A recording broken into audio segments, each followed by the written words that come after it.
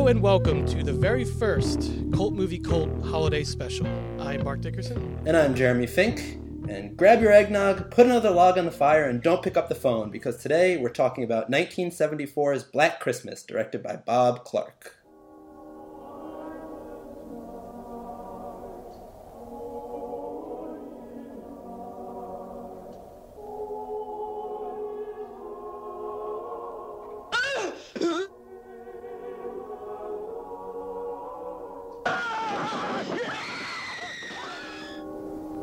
Remember those idyllic scenes out of your childhood? Crisp winter nights, star bright, sleigh bells, crackling Yule logs, candlelight glistening off of shimmering Christmas trees, chestnuts roasting over open fires, carolers beneath snow-covered window ledges. Remember those. Remember them well. After Black Christmas, they'll never be the same again. Black Christmas, starring Olivia Hussey, Keir Dullea, Margot Kidder, and starring John Saxon as Lieutenant Fuller. If this movie doesn't make your skin crawl, it's on too tight. Black Christmas follows the story of a group of sorority girls on Christmas break who begin to receive creepy and malicious phone calls from an anonymous man. At first, they think it's a joke, but when their sorority sisters begin to go missing, they realize that they may be in grave danger. Yes. That is the basic premise here. This movie is an interesting one, and I'm glad we're doing it for our first holiday special. We decided it would be a little timely for once, Jeremy, with the remake coming out. I'm very proud of us for doing this. Yes, we're not getting ahead of the ball. Yes. Yeah. This was actually your idea, and because we were originally going to do Silent Night, Deadly Night 1 and 2, and which we will do eventually on one of these holiday specials, but because the remake is coming out, the second remake is coming out in just a few days here. Actually, it's coming out, in about 3 days. It's coming out December 13th, I believe, of 2019. So we decided we'd do an episode on Black Christmas, the original from 1974, like you said, directed by Bob Clark. Yes. So where to begin with this movie? A lot to unpack here, for sure. This is a movie that is kind of become a real cult film over time, like a lot of movies we've discussed on this podcast. Wasn't a huge hit when it first came out, for sure, but had its following. This is actually a Canadian film, which is fun. I definitely have a special place in my heart for Canadian slasher movies. I've definitely seen a few of them that are favorites of mine, which is kind of interesting because in my mind, on a certain level, the idea of the slasher is such an American thing. But today we're going to talk a little bit about kind of where some of these movies came from. Because Black Christmas, before we actually get into the plot, this movie is really, really influential from the very first shot of the film, which is a POV shot from the point of view of the killer, which for fans of the slasher genre would recognize that as being the opening shot of another famous slasher film, or perhaps the famous slasher film, Halloween, directed by John Carpenter. Yeah. Yeah, when that scene happened, the first thing that came to mind was, oh, they're doing the Halloween thing. And then I realized this came out much before 4 years, Halloween right? came out. Yeah, so that was my fault. But yeah, I was kind of blown away, honestly. I mean, because Halloween is thought to be one of the first of what we think of today as a slasher film. Even though there are movies that came out before it that were sort of considered slasher films, but Halloween is what many people consider to be the first one. So that came out in 1979. This came out in 1974. So they were ahead of the curve there, and I think they were doing some pretty wild ideas and things that hadn't really been seen before. And I'm sure POV has been done in movies, countless times, but in this particular film, the way it's done, it's very reminiscent of the, which I want to talk about in a little bit, but the Giallo films of Dario Argento and people like that who would, you see the hands of the killer, and you never really see the killer because it's a mystery. So throughout the film, you're seeing everything from the killer's point of view. Well, not everything, but you're seeing a lot of it. The moments of the killing and whatnot from the killer's point of view. So you see a lot of that here. You never actually see the killer. You may see like glimpses of them in the background and things like that, but you never really find out who it is. Yeah, but you're never confronted with it. Yeah. All right, so like we said, beginning of this movie kind of starts with this POV shot. What I really liked about it, kind of first off, is just how they draw you into the world of this film.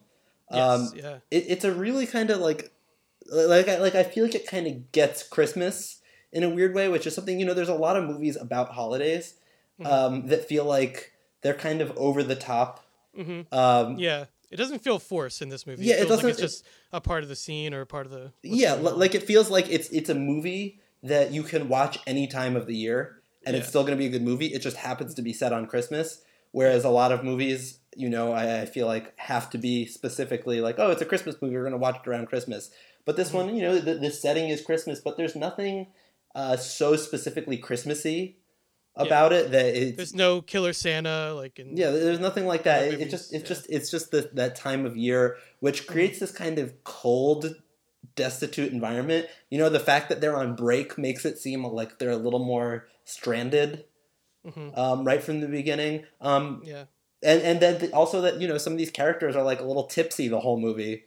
Also creates this layer of danger, but it's also this funny little Christmas thing because it's like this feels like the holiday season. Like they have the sorority mother in this film who I believe that role. I actually read that role of the sorority mother was originally offered to Betty White, but she turned it down. Oh wow! Which would have been a really interesting. I mean, if this movie wasn't enough of a cult movie, that would have really taken it to another level. But this idea, it's kind of like this weird surrogate family around the holidays, and each character kind of fills their own little niche of like who they are and where they fit in. So when these calls start coming in, you kind of immediately get this really rich characterization and feel like these people.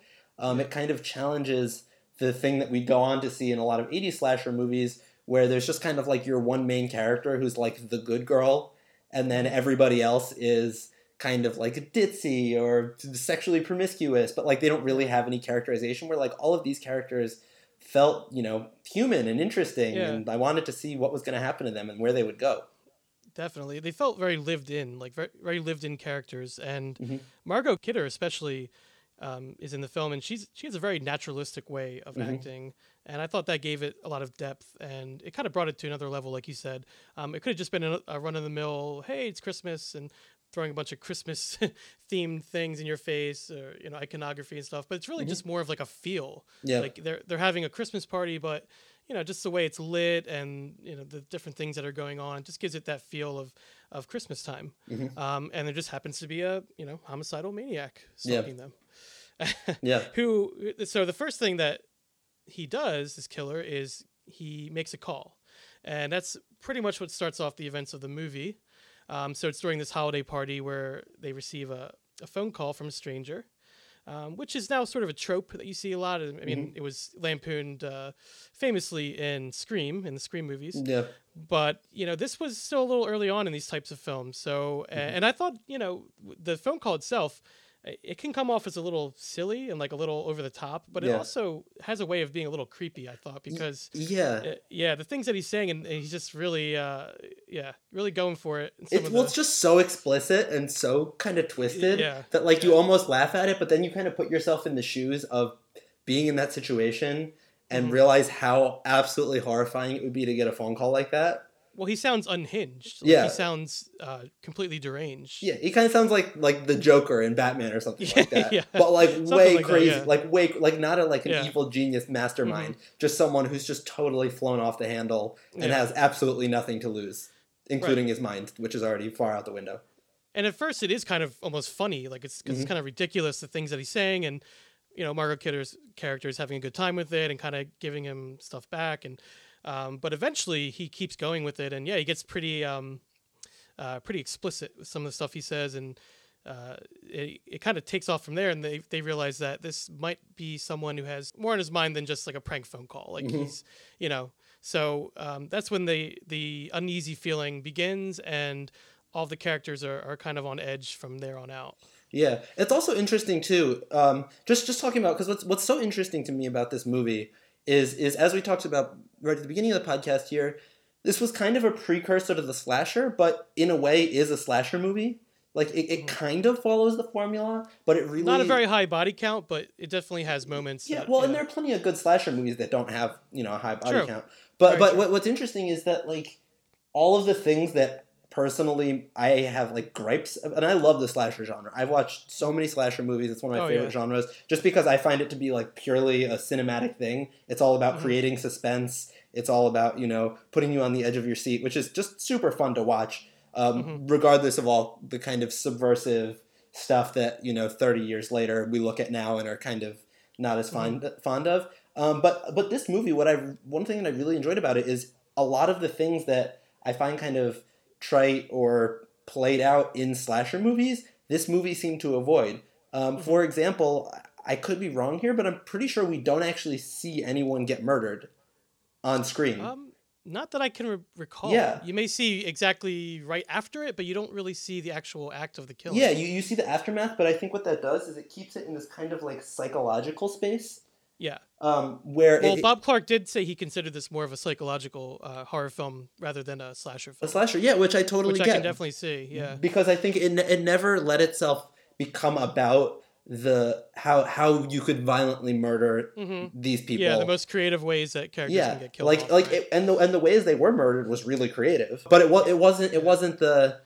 It wasn't violence porn. It was like it was about how you kind of got there. It was about the feeling, but then all of a sudden they were gone. And what's interesting with that is it kind of puts you in the position in a way of like of the main character, played by Olivia Hussey of Romeo and Juliet fame. But it kind of puts you in her shoes in a way, not directly, obviously, because she wasn't finding these bodies right away, but in the sense that if you were in a situation where something like this is happening, all you're seeing is the aftermath, and you don't know what's happened, and your imagination has to kind of wander, and you have to piece together, what happened to these people, and I think that's a lot scarier maybe than seeing it happen.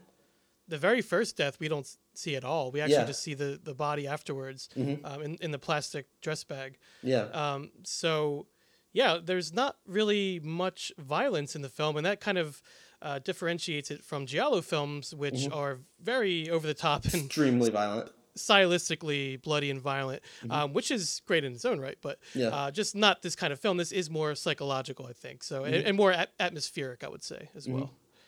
This does it in like a kind of more sly way. It creeps up on you. You have the feeling of violence. I would think about it if we talk about a movie like Reservoir Dogs or something like that, where when you think back to it, it feels like it was this really violent movie, but you realize that there's only actually about a minute to 2 minutes of actual violence in the whole movie. It's actually a very restrained film. I realized, or a Hitchcock movie, and I'm sure Hitchcock was an influence on this, where it's the same thing, which Hitchcock probably was kind of acting in that way more because of the censors that he had to get around. But where, there were some really crazy violent things that would happen in a Hitchcock movie, even in what I think is probably his most violent movie, which is Psycho, with the shower scene. Like, you never actually see her get stabbed at any point. Right. It's the human mind that fills in the blanks. And it's implication. Things. Right. Which is really interesting. I don't know, especially for the 70s, which was a time when I think a lot of filmmakers were really trying to push the boundaries of what they could show on screen. You had a lot of filmmakers experimenting with extreme violence, nudity, profanity, like drug use. They're just like really pushing those things for the first time. And this film was so reserved, but like it felt a lot crazier. Like it felt like they went a lot further than a lot of those movies. Yeah, for some weird reason.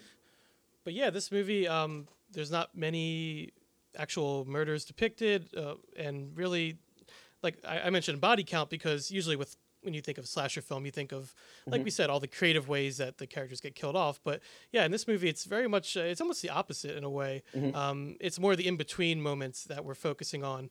And there are some scenes, I guess I'll talk about it now with the spoilers again. Always. Always spoilers. Margot Kidder's character, Barbara, I thought her death was maybe because it's the one we see the most of, but the one that I thought was the most memorable, and the imagery of it was really something. She has a stabbing death, and it's juxtaposed with children singing carols outside, and there's glass breaking, and it's very stylish, a very giallo death actually. And I thought that moment was really well done, and almost very artistically done for a murder scene. Yeah. No, it was pretty beautiful. Yeah, so like the murder scenes that are there, I feel like were done very well and skillfully. But yeah, you don't see too much. Mostly it's the calls. So so these sorority sisters are receiving these mysterious calls from the stranger who is being very overly descriptive in certain sexual acts and making pig noises and just being generally just despicable. And so obviously right after this, not only does one of their own girls go missing, but they learn of another girl that's gone missing as well, and they start to put pieces together. And with the help of the police, they start to try to figure out what's going on. And the rest of the movie kind of goes into more of like a mystery, who done it, who the killer is, and of course there's the red herring of the main character of Jess, who's played by Olivia Hussey, her boyfriend, because we're led to believe because she ends up getting pregnant, and so I believe she wants to have the baby, but he does not, right? So they get into no, she does not. No, I'm sorry, she does not want to have the baby. I'm sorry, she does wants not. to. Yeah. Which is actually really progressive for a 1970s movie. So she does not want to have the baby, but he does, right? And you're right; it's very progressive, especially for this time to see that. So yeah, it was interesting. Kind of flips it on its head a little bit, and so they have this disagreement and argument, and just little clues here and there, and the lieutenant starts to put these pieces together, and her boyfriend Peter is the one who is suspected to be the caller and also the killer of these young women, and so that's what we're led to believe for like the latter half of the film, and so the ending is really, I guess we'll get into that now because there's not too much plot to talk about. There's a lot of back and forth with the police, and basically it gets to the point where we're all but certain that it is Peter, that Peter is the killer. But we get to that ending scene where, so Jess actually confronts him, and they have a confrontation, and he actually, the killer chases Jess through the house. We don't see who the killer is. And then Jess locks herself in the cellar, and Peter appears outside one of the windows. He smashes a window, climbs in, and she bludgeons him with a poker. And because she's assuming he's a killer, obviously. So then the police arrive because she's screaming, and they discover her, in the basement, barely conscious, on the floor, and with Peter's bloody body next to her, and they take her and discuss the murders and all of that. And the movie ends with her being left in the house by the police, and because the policemen are outside now, and we think everything is the problem is solved. Believing that everything is over and done with, and we have a happy ending. But because it's a horror movie, there's never a happy ending, right? So we see that the killer is still alive, and he actually climbs down from the attic and creeps into a room where Jess is, where she's staying in the house. So, and that's when the telephone begins to ring again, and the credits start to roll. So we don't know what happens from there. We can assume something not great. And it's kind of a downer ending, and it's kind of dark because she is pregnant at the time. So yeah, it's kind of an interesting, and I thought it was very interesting because you're not really supposed to know who the killer is, and that's the main point of it. Is what they were going for, is that it could be anyone, and we still don't know. And really doesn't matter. It could just be a random stranger, which is so scary. Which is the scariest thing of all. Yeah. It's like when you have a horror movie that just gives you all the answers, and by the end who the killer is, why they did it. Yeah. Like that's scary. Everything's explained. It's scary, but it's a lot to me. It's a lot like the scariest thing in the world is when you're walking down a street late at night, you're all alone and it's dark out, and it's not the idea that someone who could come out and mug you or something like that. It's the idea that you don't know what could pop up out of anywhere, and you have no knowledge of who it is or what it is, and what I mean. It's the unknown, which is scary, and the fact that we never find out who this killer is. Makes it really frightening, especially because at one point there is a shot of the killer. We do get one shot, but it's kind of lit in a way where we see he kind of looks like Peter, the boyfriend. But so it's clearly a young man, which means it's probably someone on the college campus. Yeah. One of the college students, which is extra particularly frightening because we're never shown him, which means that, you know, it's not this, you know, like a scary old man. It's not, you know, it's a young person who's just kind of doing his thing. Yeah. And it's, yeah, like you said, it's much more unsettling to not know who that person is. It just makes it stay with you a little bit more. Yeah. I think. And the suspense is done so beautifully too that by the time you get that, it's a real payoff. Particularly one moment that I really, really, really loved was when Jess was running from the killer and she goes into the basement and the killer is shaking this basement door, hitting it, trying to get it open, and he can't get it open. And it's like intense, you know, it's loud, and then all of a sudden he just stops and just walks away. Yeah. And it's the most horrifying moment. Which is kind of counterintuitive because generally, you know, the rule of thumb is that when you're building suspense, you're generally trying to keep it going as long as possible. You know, like a conventional way of doing that in a suspenseful way is he's pounding the door, and then he kicks it down, and then you go on to your next suspenseful moment. But what's so beautiful about this is it's like he's pounding the door, and then he stops. But you have no clue why he stopped. And for the same reason why it's scary not knowing who the killer is, at the end it's scary in that moment not knowing why he stopped, because it's like, well, what's he doing? You know, is he going to come around to another, which obviously that's the Well, then Jess assumes that he's the one, coming into the window. So then that's why she... But I know what you're saying. Yeah, it definitely creates more suspense because you're like, what is he doing out there? Yeah, what is he doing out there? So like, quiet, what kind of deranged thing is he doing with this door closed? Is he going to burn the house down? You know what I mean? Yeah. Like, there's we don't know, because we don't know anything about him. This character is capable of anything. And that's what makes it so crazy because... You know, instead of trying to make a villain who's relatable and that we see his point of view and all of that, well, we do see his point of view, but we don't see we see his visual point of view. But that's all we get. We don't know anything else about him, that, like we said, makes it a lot more scarier and a lot more eerie. Well, in the same way that as we talk about the influence of this movie, that a Michael Myers character, obviously. You know, all of the sequels to the Halloween movies explain the Michael Myers lore to the point of oblivion. They ignored in the new remake. Yeah, but, you know, it's like in the first one, if you go back and watch that movie, other than the fact that this little kid kills his, you know, sister and a bunch of people in the first scene. The baby, like, you don't really know a lot about this killer. Right. And that's what makes him so scary because you understand that the main characters have some kind of connection to him, but he seems to not have any sentimentality about who he's choosing to kill or why. Right. And it seems random, and I think that's what's so scary, and what's so scary about this.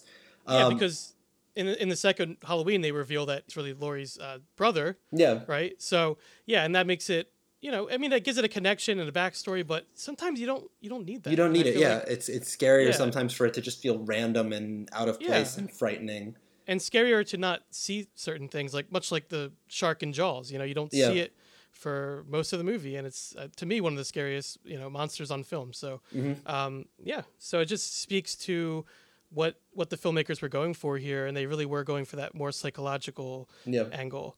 And I did want to discuss the filmmakers because, well, Bob Clark is the director of the film, and we have a very different kind of Christmas movie from him. So he's known for A Christmas Story, which came out later, actually in 1983. And A Christmas Story is, it's a certified classic. People love that movie. They show it 24 hours on TV. I don't know if they still do that, but I know they used to on Christmas. And people love it, and they'll just watch it over and over. And there's certain scenes and moments from it that are just iconic. And A Christmas Story definitely has that black humor to it. Though obviously this is a bit different, being an R-rated horror movie. And Bob Clark also directed Porky's 1 and 2. After Black Christmas, and actually around the same time as Black Christmas, he did direct another horror-themed film called Dead of Night, which I've not seen, but I was reading about it. And so really the films he made that were aimed at children came later.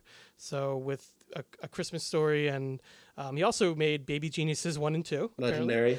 The legendary films.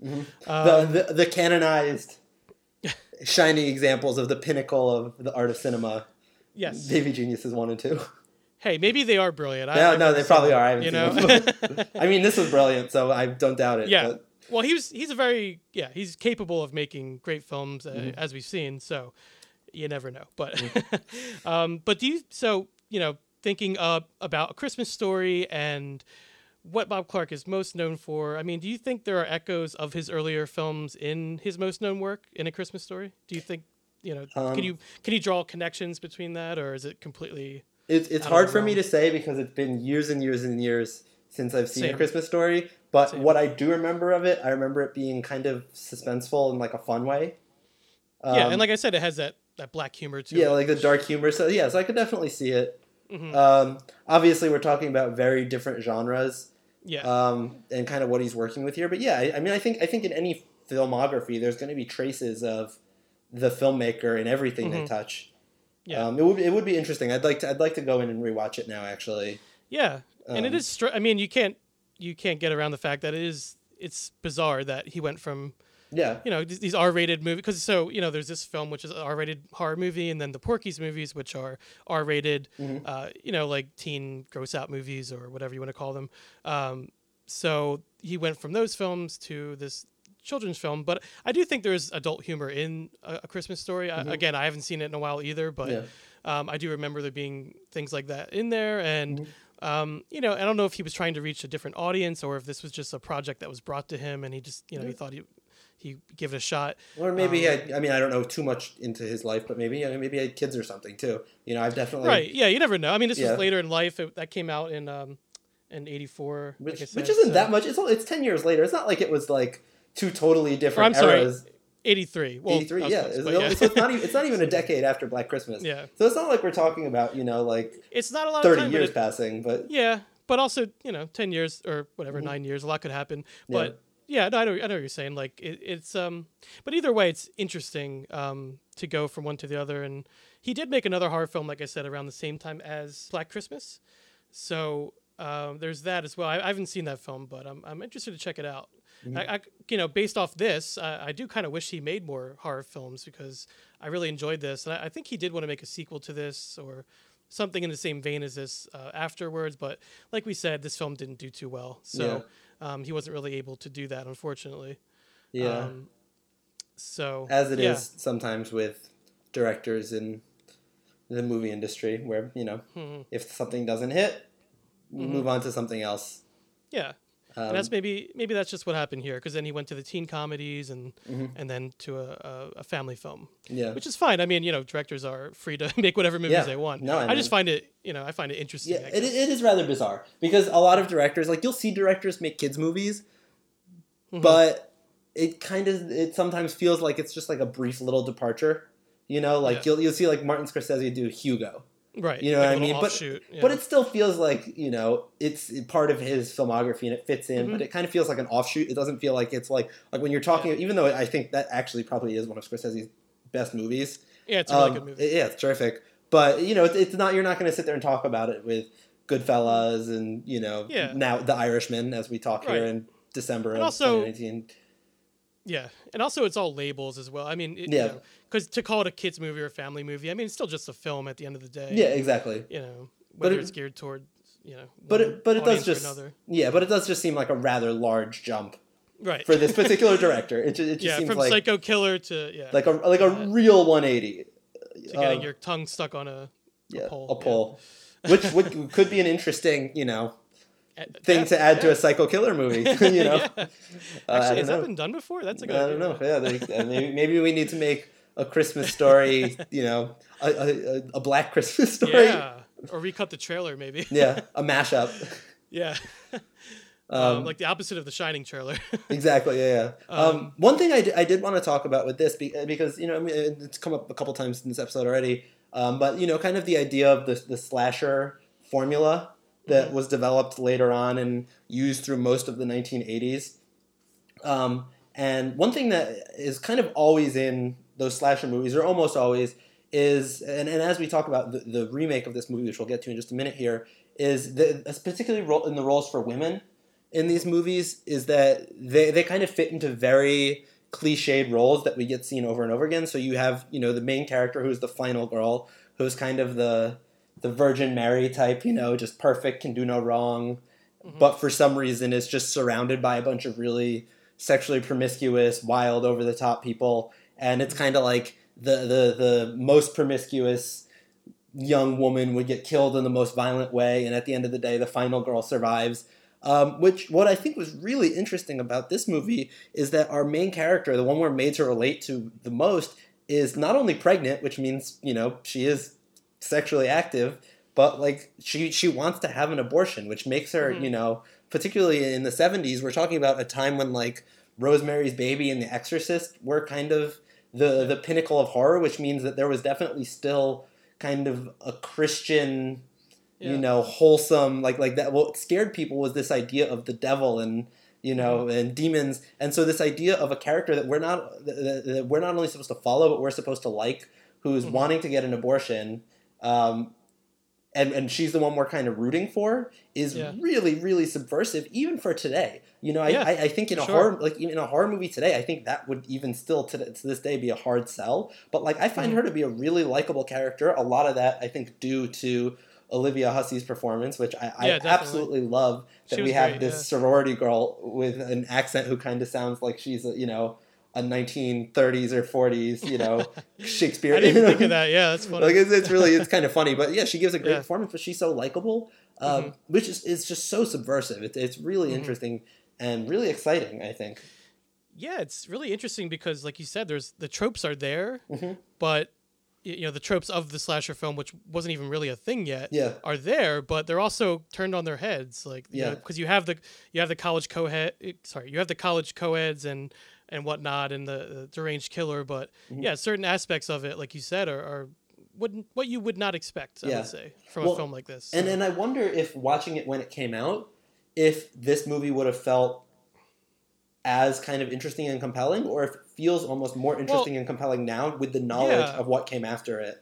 Maybe that's why, or at least part of the reason why it went under the radar a little bit. Maybe people didn't know what to make of it at the time. Well, but now it feels subversive because every time we think we know where this movie is going, because we think we've seen this movie 1,000 times, and then it goes in a different direction. It's like, whoa! But I'm just wondering if watching it without the knowledge of Halloween and everything that came after it, if it would be that surprising, or if it would kind of just be like, this is a little bizarre and dark. Well, the big trope, and I do want to talk about this because, as I'm watching the film, towards the end of the movie, there's a scene where the lieutenant is. He finds out that the calls are coming from inside the house. Yeah. So, which was a little bit of an eye roll moment, to be honest. But. So it's an eye roll moment, and I was like, oh, there it is. Like, when he said that, but then I did a little bit of research, and I was very interested to find out. So it comes off as a very cliched moment because you hear that so many times. The call is coming from inside the house. Yeah. And you've heard that so many times at this point in different movies and parodies of it and stuff like that. But after looking into it a little bit, it seems it may have actually originated with this film. Yeah, which is believable. Because this predates When a Stranger Calls, because that came out 1979, which is usually the film widely associated with that line. Although the idea itself of the call coming from within the house goes back to some urban legends as well. So it does have like a history, but as far as on film, this may be the first time. I don't know if I could definitively say that, but from what I was looking at or reading about, it appears so. So that was very interesting. And again, that kind of goes back to these tropes that we think we know and all that, being turned on their head. And I mean, they were kind of, like ahead of the curve, I would say. Well, and tropes become tropes because they're good to begin with. It's like people don't copy things that are terrible. People try to copy things that are really, and it is really good. It's really clever, particularly, for then when it's like, we didn't have cell phone and color. There's a really great joke. That was a big deal. There's a really wonderful joke that I've always loved in Scream 2. And it's like the main character, I believe is it Sydney or Cindy? I always get it mixed up because in the Scary Movie franchise, the character I think is Cindy, but whatever, someone who sounds like that. But she gets a call and it's the scary killer's voice, but it's the second movie, and she just is like, oh hi, such and such from Seattle, Washington, and because she has caller ID. And she's just like, she solved the whole problem because she has caller ID. Which is so technology funny. Was already becoming a problem for these movies. Although I will say the sequences in this movie of them trying to identify where the call is coming from are brilliant. Yeah, like those long dolly shots where they're flying through all these gigantic rigs that are connected to the phone lines are so compelling and so fun. The lighting, I mean, the cinematography in this movie is definitely. unbelievable. There's even, and it's a thing, I've kind of grown to be fond of it. I know it's not something that's everybody's cup of tea, but you can really, really see grain in this movie. Like and it might have just been the print that whatever upload, I watched this on Amazon Prime. The particular print, I guess, or maybe just the movie was shot, and I think they were shooting in a lot of low lighting situations, which is probably why you get that really extreme candles grain. And and like I kind of love it. To me it just gave the whole thing this sense of movement. It's obviously a little distracting when you really see grain because it reminds you that you're watching a movie. But once you kind of settle into it, just this grain and just this constant movement, to me, gave it this kind of dizzying effect, particularly when we were getting shots that were like lit by Christmas lights. And it like wasn't clean. It was like dark, and you kind of had to strain your eyes to really see what was going on. And it just gave this film this real sense of life. I wonder. Yeah, it was really, really rich cinematography. Cinematography, the atmosphere is incredible. I think brings it to another level for sure.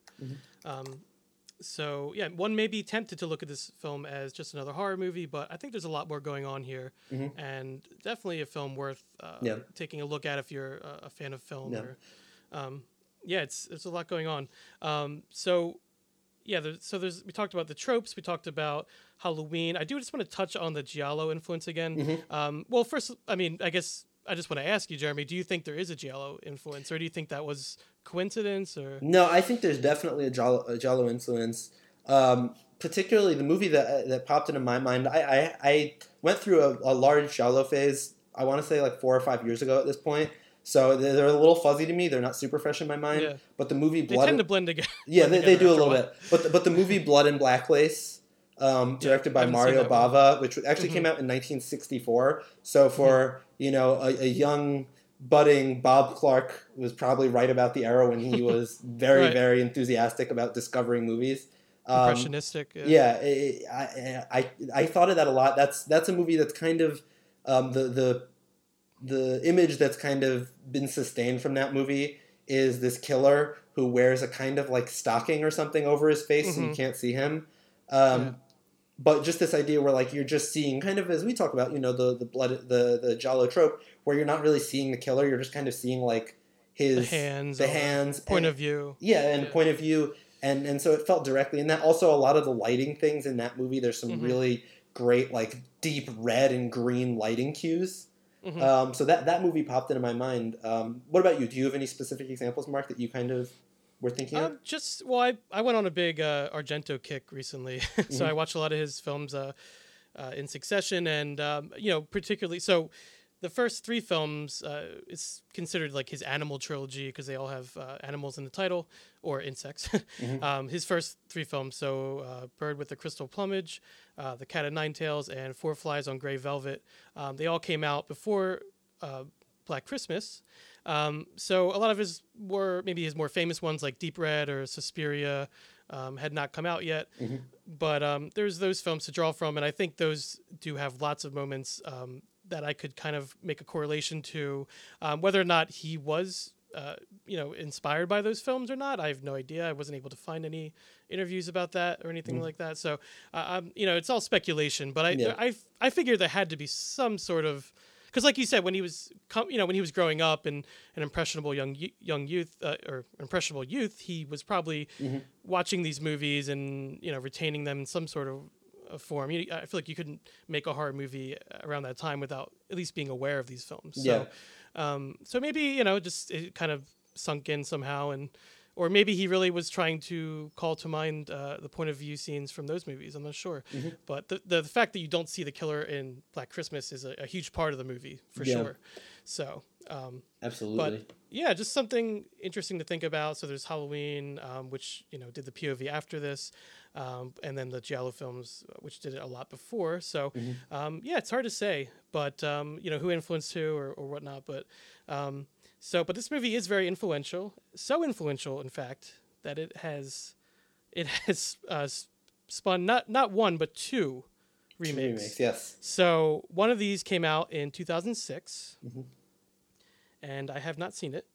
I remember when it came out, and I I looked up the trailer again. I was actually kind of scrolling through a little bit and watching some of the film just to kind of get an idea of it, get a feel of it. And so it's directed by Glenn Morgan. And the only other film that he directed really was Willard, which is another remake. And I did like that film because it starred a perfectly casted Crispin Glover. And it was just like, it was so spot on with the type of character that he was playing, just a very deranged and eccentric character. So I actually remember kind of liking that film. And so I was a little curious about this remake that he did of Black Christmas, and checked out the trailer and some parts. And it seems to be a much more, I would say, gratuitous, I guess. It's also fairly generic. It's more like the types of horror movies you'd see, now that kind of flood the screens of movie theaters, where it's just like a group of teenagers getting killed off, or a group of college kids getting killed off. But it also seems to be playing up the campier angle of a Christmas horror movie a little bit. Yeah. So it actually has a line where she says, "Merry Christmas, motherfucker." So yeah, it's that kind of a movie. It's very mid 2000s horror. Right. Yeah, it's very mid 2000s horror remake, which there was a lot of them and continue to be.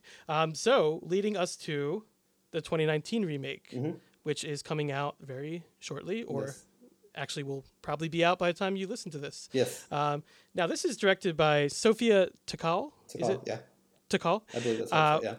Which I have some very distant degrees of separation from, because, and I didn't realize that she was the one who directed this film until I was reading about it. But so she actually acted in a 2011 film by a friend of mine called The International Sign of Choking.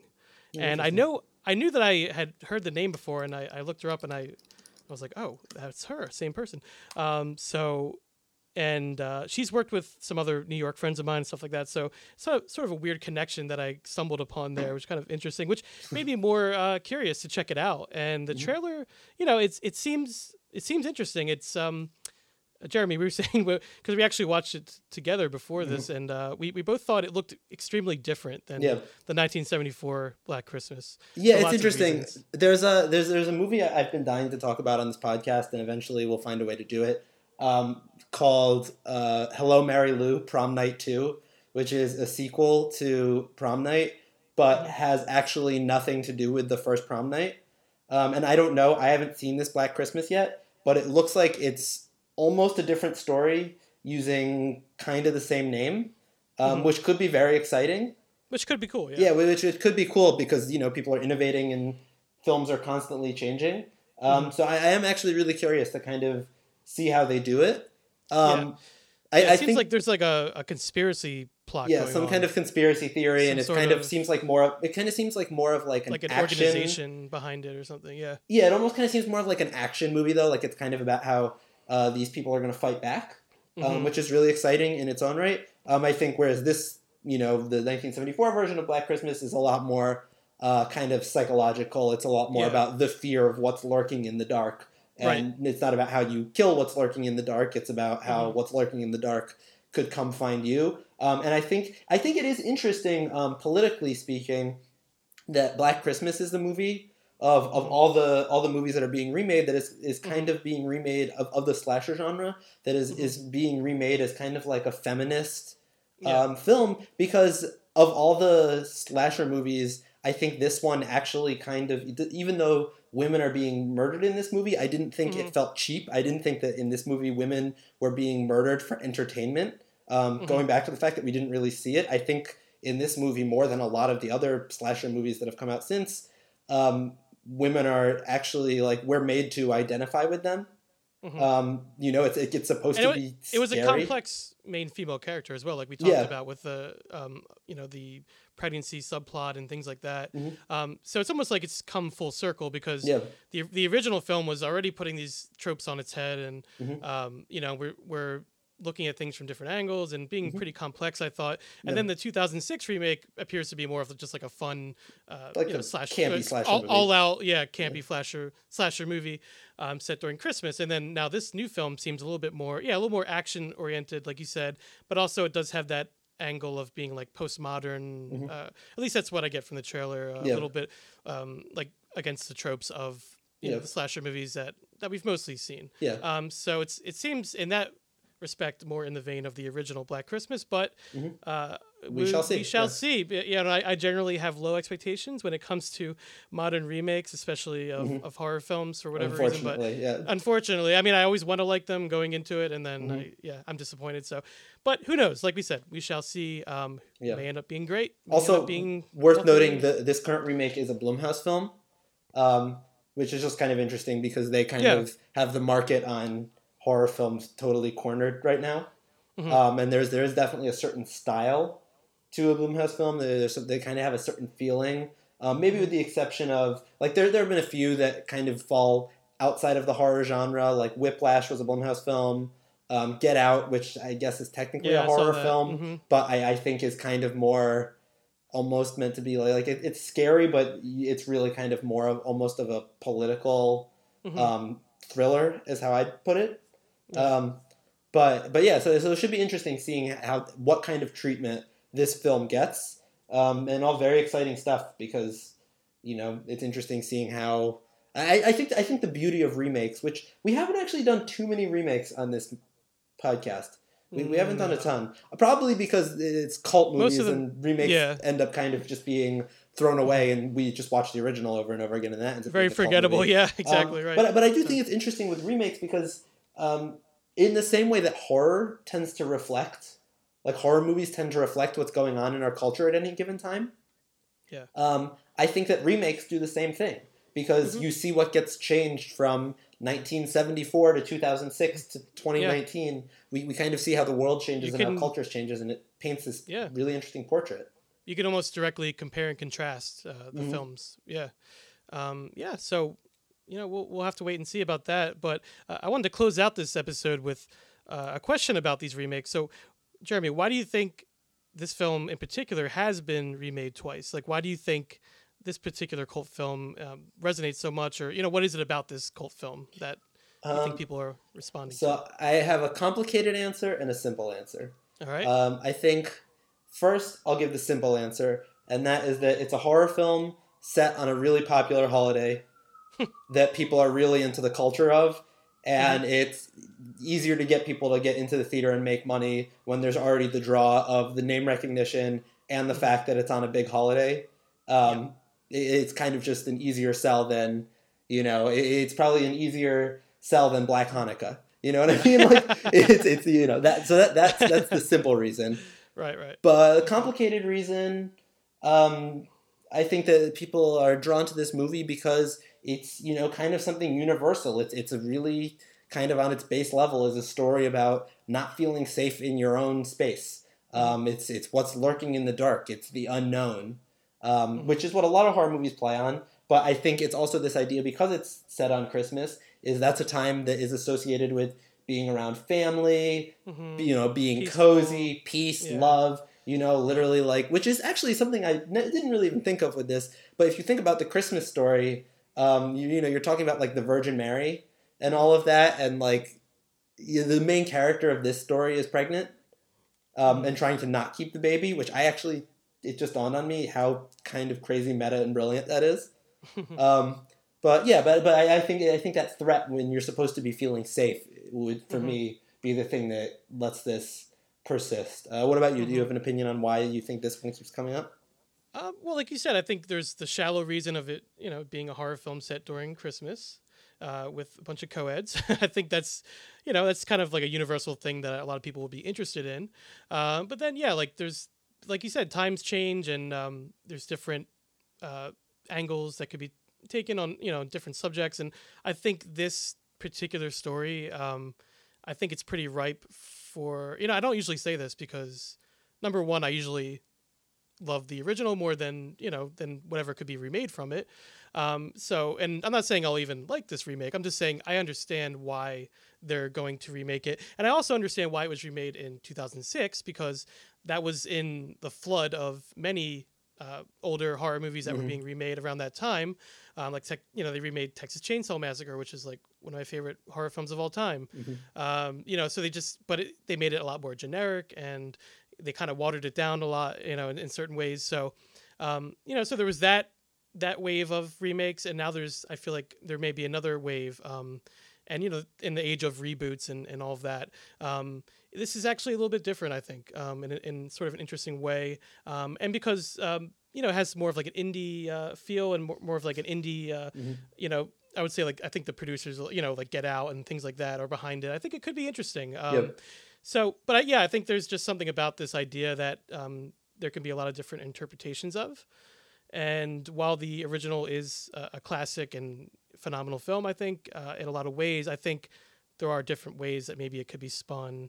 But also maybe, people could just make a new movie, a new horror film based around Christmas time. Like, I don't necessarily feel like it has to be called Black Christmas or anything like that. You know what I mean? I agree. I mean, there's always that thing with it's remakes. Done more for it's done more for marketing purposes, and to people always want that name recognition, and this is a cult film. Not that it's even a huge film or anything, but it's just a good name, Black Christmas. It's a good name. No, it's a good name. And we also don't know how sometimes there's things with movie rights. I think I can't remember what. I think it might have been. In the series that I don't know if the episode, I believe it already came out. When we were talking about Return to Oz. Yes, that one just came out. Yep. That was a movie that they wanted to just make the movie because they own the rights to it. Yeah. So it could be a thing too where we see these remakes, and maybe it's just something where someone has picked up the rights to the Black Christmas brand and is like, screw it, we already have the rights, we might as well make one. We might as well get one out there. You said it. Yep.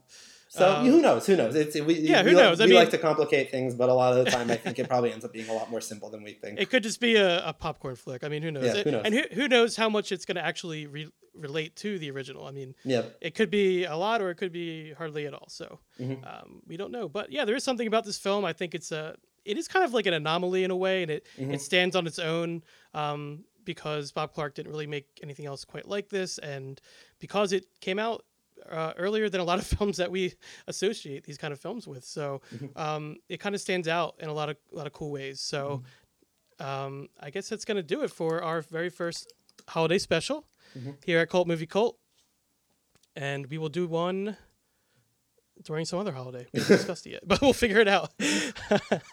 All right, well, thanks for listening, Cult Movie Cult. You can find us on Twitter, Instagram, and Facebook. If you have any cult films you'd like to hear us discuss on the show, or if you'd like to officially join the cult and be in Christmas officially join the cult and be a guest on the show, please feel free to reach out to us at cultmoviecult@gmail.com. This has been Cult Movie Cult, and until next time, so long from the other side, and happy holidays, everyone.